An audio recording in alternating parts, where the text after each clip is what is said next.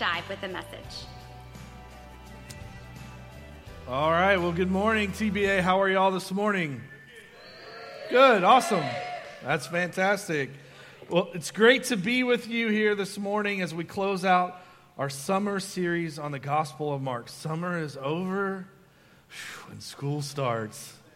Parents, aren't you excited? Man, I don't know about you, but I am. I'm so glad. I know the students love it, but I'm so glad that school starts because we get back into routine. No more crazy staying up to 4 o'clock at night playing Fortnite. All right. So last week, Stevie talked about the death and suffering of Jesus on the cross. And the cross is a huge focal point of our faith. The cross is what made a way for us to access the throne room of God. The cross is what gives us right standing with God and allows us to stand in His presence. The cross is what allows for the forgiveness of our sins, and it replaces our sins with a relationship with our Creator. But as great as the cross is, it wouldn't mean anything without the resurrection. And so as we come to the end of Mark, we come to this powerful climax of everything that Mark has written under the guidance of the Holy Spirit. See, Mark's gospel is not just this random collection of facts and ideas or stories, but it has a specific plan and purpose. And this central event of the climax, the resurrection of Jesus Christ, is also the central event of God's redemptive history. The resurrection is the cornerstone of our faith. And everything that we have, everything that we are, everything that we hope is based on its reality. See, there would be no Christianity if there was no resurrection. The message of Scripture has always been a message of resurrection hope, a message that death isn't the end for those who belong to God. For those of us who trust in Christ, death has never been the end. It's simply a doorway that leads to eternity with God. And that's been the promised hope of God's people throughout history, a hope that's built on the resurrection of Jesus Christ. It's His resurrection that guarantees our resurrection. Jesus said, I am the resurrection, the life, and whoever believes in me shall live even if he dies. Because I live, you shall also live. So let's look at our passage this morning. If you've got a Bible, open up to Mark chapter 16. If you don't have a Bible, pull it up on your phone, and let's read God's word together. We're going to start in verse 1. It says, Saturday evening, when the Sabbath ended, Mary Magdalene, Mary the mother of James, and Salome went out and purchased burial spices so they could anoint Jesus' body. Very early on Sunday morning, just at sunrise, they went to the tomb. On the way, they were asking each other, who will roll away the stone for us from the entrance of the tomb? But as they arrived and they looked up, they saw the stone, which was very large, had already been rolled aside. And when they entered the tomb, they saw this young man clothed in white robes sitting on the right side. And the women were shocked, but the angel said, don't be alarmed. You're looking for the Jesus of Nazareth who was crucified. He isn't here. He's risen from the dead. Look, this is where they laid his body. Now go and tell his disciples, including Peter. Now I want you to hold on to the including Peter part. We'll get to that in a minute. But go tell his disciples, including Peter, that Jesus is going ahead of you to Galilee. You will see him there just as he told you before he died. So let's set the scene a little bit. Right before this, Jesus had just been crucified on a cross. He had completed all that was required of him by God, and he breathes his last breath and he dies. And his body's taken down and quickly put in the tomb on Friday because the Sabbath is the next day. They didn't have time to actually prepare his body for burial. They just put it in the tomb really quick because the Sabbath is coming. And the disciples are scattered and despondent. They think everything's over. Their Messiah is dead. And even though Jesus plainly told them what was going to happen, they didn't get it. That's why the women go back to the tomb on Sunday to anoint Jesus' body with burial spices, because they expected Jesus' body to decay and rot, to stay in the grave. They certainly didn't expect Jesus to be resurrected to life. And so they're greatly surprised when they arrive and they find that he isn't there. And once this news that Jesus is alive is made known, well, it changes everything. It changes everything for the disciples, for the religious leaders. It changes everything for the whole world. It changes things for you and me. What does the resurrection mean to you? How does it change the way that you view things? Because this isn't just a story or a fairy tale. The evidence of the resurrection of Jesus is overwhelming.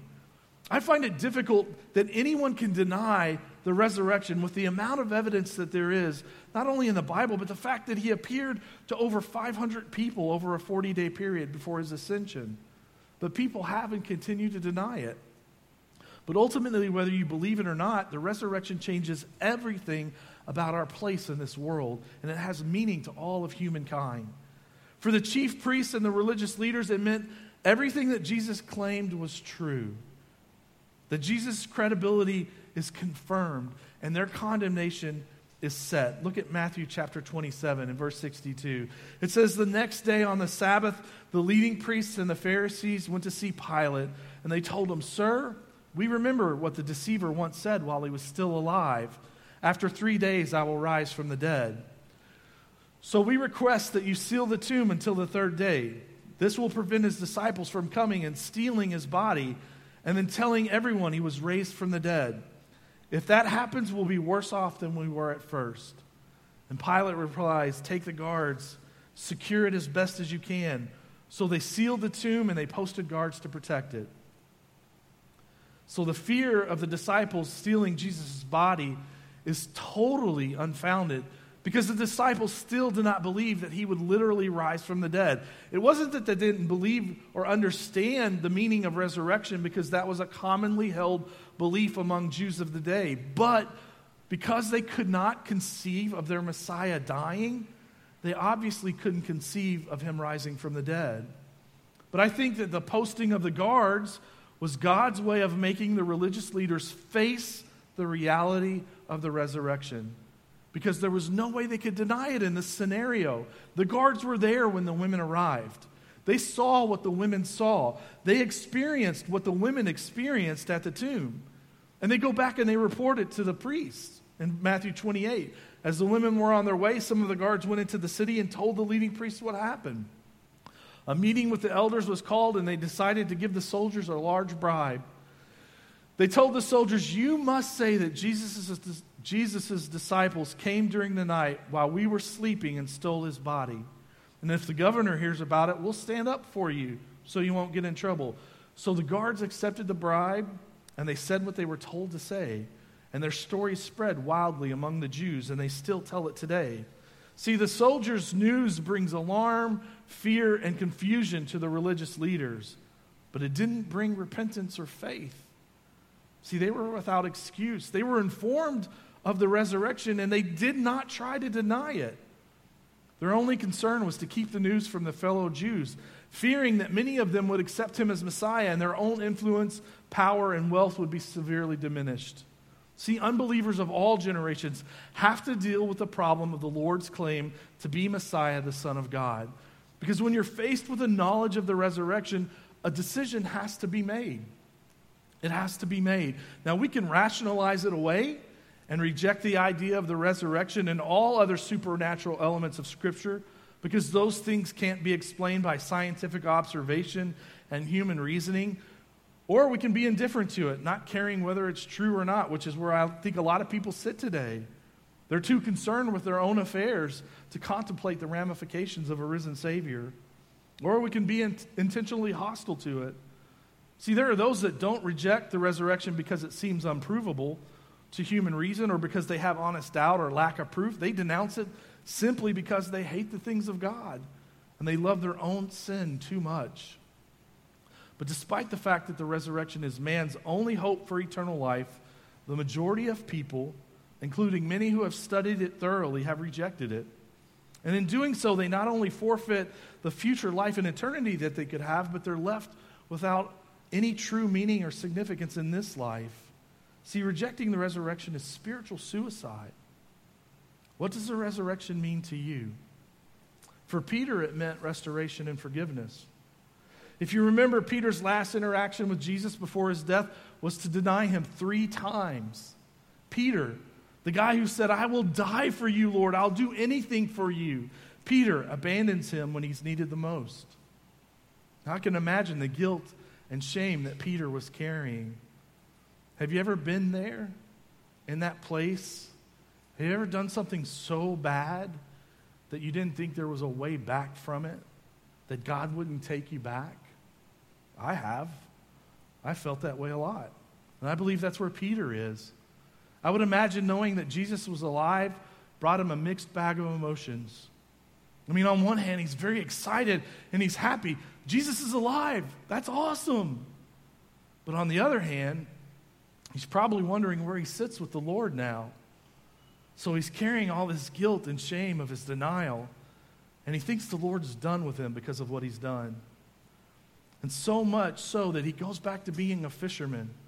And Jesus knows this. That's why the angel says, go tell the disciples, including Peter, because Jesus knew that if Peter was going to play this crucial role in the early church that he had chosen for him to play, he needed to be restored. Peter needed to understand that although he had forsaken Christ, Christ hadn't forsaken him. But since his denials were public knowledge, he needed to be publicly restored. The other disciples needed to hear Peter's reaffirmation of his love for Jesus and Jesus' recommissioning of him so that they'd be willingly and loyally support his leadership. Look at how this discourse goes in John chapter 20. In verse 15, it says, after breakfast, Jesus says to Simon Peter, Simon, son of John, do you love me more than these? Yes, Lord, Peter replied, you know I love you. Then feed my lambs, Jesus told him. Jesus repeated the question, Simon, son of John, do you love me? Yes, Lord, Peter said, you know I love you. Then take care of my sheep, Jesus said. A third time he asked him, Simon, son of John, do you love me? And Peter was hurt that Jesus asked the question a third time. And he said, Lord, you know everything. You know that I love you. And Jesus says, feed my sheep. See, Jesus is saying to Peter, do you choose to love me over everything else? Do you choose to love me when it requires you to do what you don't feel like doing? Do you love me regardless of the circumstances that surround your life? Because that's what I need. That's what I need, somebody who's going to feed my lambs. See, Jesus uses one word for love, but Peter uses another word. Jesus uses the word agape, which is the highest form of love, the love of God himself. But Peter did not reply, yes, Lord, I agape you. He said, yes, Lord, I philo you. That is, I love you like a brother. That's what philo love is. It's brotherly love. Peter feels unworthy to claim agape love with the Lord. Jesus is saying, Peter, are you willing to sacrifice all of it for me? An agape kind of love, because agape love is sacrificial love. And Peter says, Lord, you know you're my friend. We're close. I have feelings for you. And so Jesus asks him a second time, Peter, do you agape love me? I need agape love from you, Peter. Peter says, Lord, I have philo. I have philo love for you. And so Jesus asks him a third time. But this time he says, Simon, son of John, do you philo me? Do you really philo me? And this time Jesus brings into question Peter's philo love for him. And Peter's hurt by the question. And I think Jesus is trying to show Peter that while philo love is good, having feelings is good, but it isn't enough. Because feelings fail us. Feelings are in our own strength. Feelings don't always follow through when things get tough. Peter didn't have very much phila when he denied Christ. And I think that's the point he's trying to make to Peter. He's telling him it's got to be agape, Peter. It's got to be sacrificial. Because you're going to be called upon to demonstrate agape love, the sacrificial love of God. Because Peter was called to die for Christ, to give his life, preaching the love of God to those who didn't care for it and those who reacted violently against it. And so through this discord, Jesus gives Peter a chance to reaffirm his love 3 times, just as he denied him 3 times. And I believe that's on purpose. And through this, Peter is reminded that he's not only forgiven, but he's restored back to the position and purpose that God has for him. And Peter spends the rest of his life, the next 3 decades of his life, serving the Lord, anticipating his martyrdom. And yet he faces the prospect of his own death with confidence, comforted by the knowledge that he will never deny the Lord again, but instead will glorify him in his death. What does the resurrection mean to you? For Thomas, it means an end to doubting and a start to being fully committed. Look at John chapter 20. One of the 12 disciples, Thomas, nicknamed the twin, was not with the others when Jesus came. And they told him, "We have seen the Lord." But he replied, "Well, I'm not going to believe it. I won't believe it unless I see the nail wounds in his hands, and I put my fingers in them, and I place my hand in the wound in his side." And then 8 days later, the disciples were together again, and this time Thomas was with them, and the doors were locked. But suddenly, as before, Jesus is standing among them, and he says, "Peace be with you." And then he says to Thomas, "Put your finger here. Look at my hands. Put your hand in the wound in my side. Don't be faithless any longer, Thomas. Believe." And Thomas replies, "My Lord and my God." And Jesus says, "You believe because you've seen me, but blessed are those who believe without seeing me." See, Thomas had been with the disciples when Jesus first appeared to them.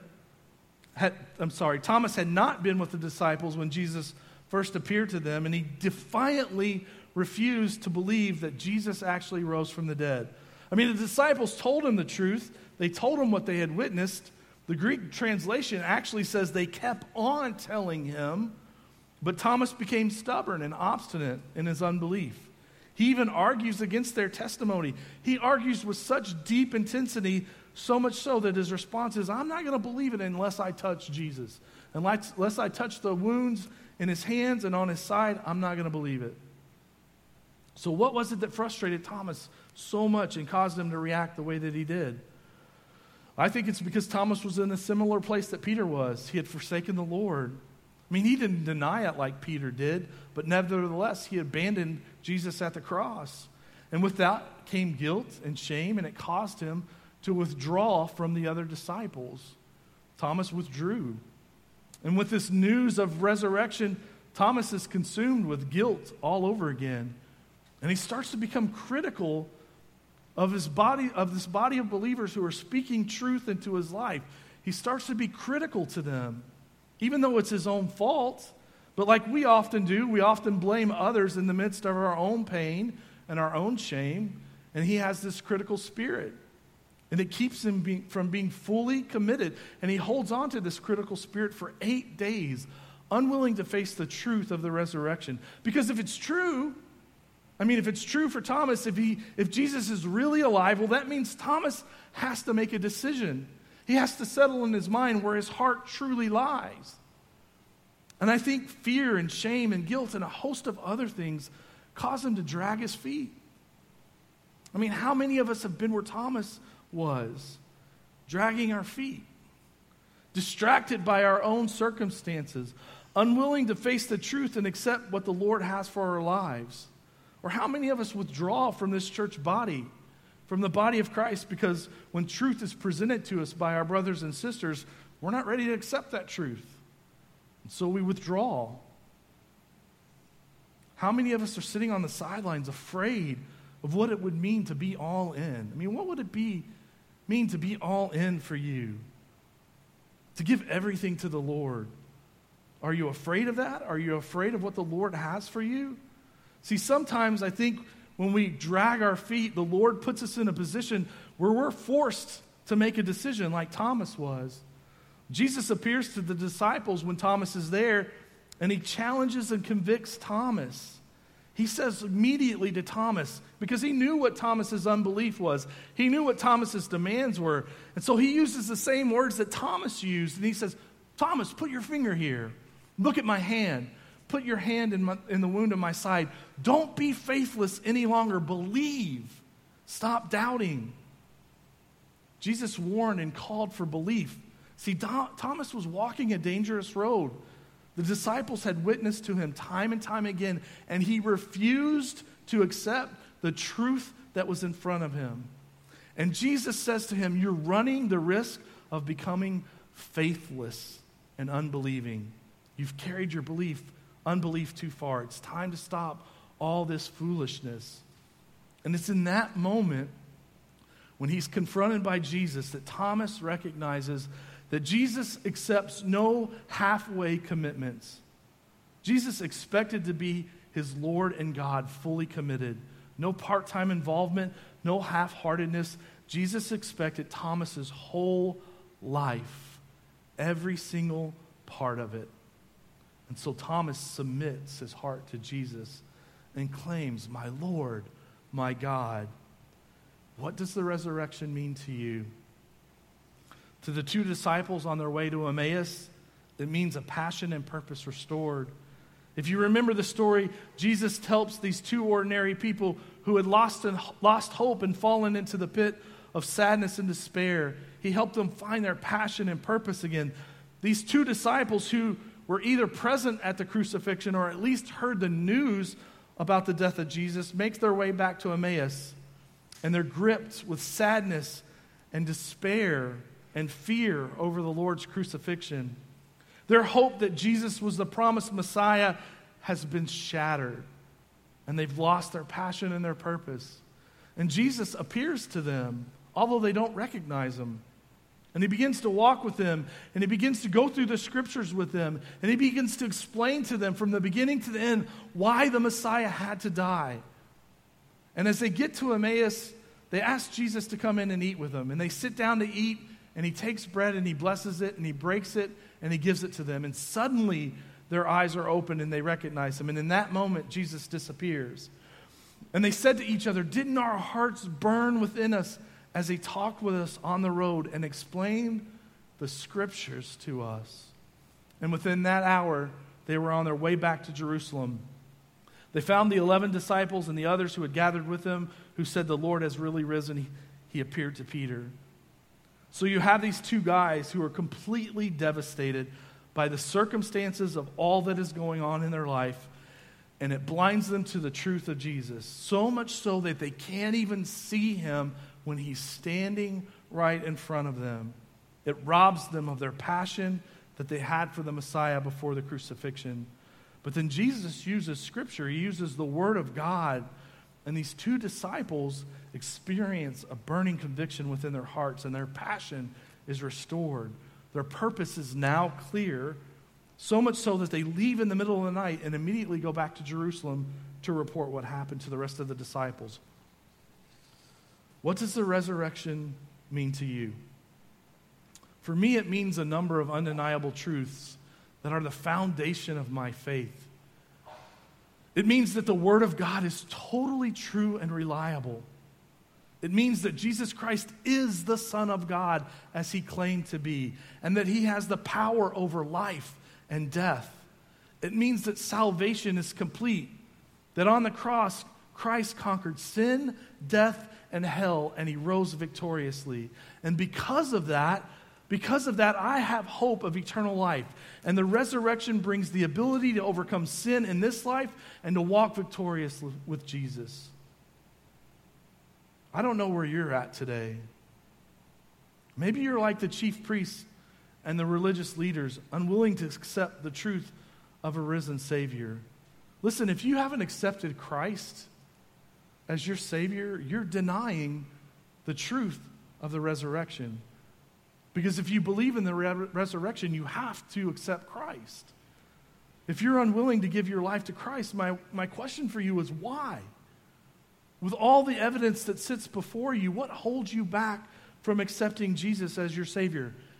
He died for you. He suffered for you. He gave everything for you. He has proven his love. He has proven his faithfulness to you. And he desires a relationship of love with you. Listen, if you've never called on the name of Jesus to be saved, and don't leave this place without doing that. Don't leave this place without knowing where your eternal destination lies. You can do it right now. You can do it today. You can do it in your seat. There's no special ceremony. There's no class you need to take. All you have to do is acknowledge your sin before God, ask him to forgive you, and then ask Jesus to come into your life as your Lord and Savior. That you're going to follow him for the rest of your life. That's all it is. Maybe you're like Peter, and you've got all this guilt and shame that you've been carrying for a long time. and you feel guilty and shameful for the things that you've done in your life, and you no longer know where your standing with the Lord is, I can tell you where it's at. I can tell you easily, you're forgiven. Because a humble, repentant heart always brings forgiveness. There's nothing that you can do to make God love you less. You hear me? There's nothing you can do to make God love you less. There's no line that is crossed that you cannot return from. Listen, we all have darkness inside of us. And we've all, me included, have committed great offense before the Lord. But James says, confess your sins and find healing. So you don't have to carry this burden of guilt and shame. That is the power of the resurrection. Christ overcame so you can overcome as well. Maybe you're like Thomas. Maybe you're withdrawing from this church body because there's truth that you don't want to face. Or maybe you're doubting and sitting on the sidelines. What are you waiting for? Now's the time to jump all in. See, our God isn't a part-time God. Our God is not a part-time God. He isn't a genie in a bottle to be brought out in times of need or distress. He is a jealous God who desires all of your life. And He wants to be first in every single thing that you do. What holds you back from that?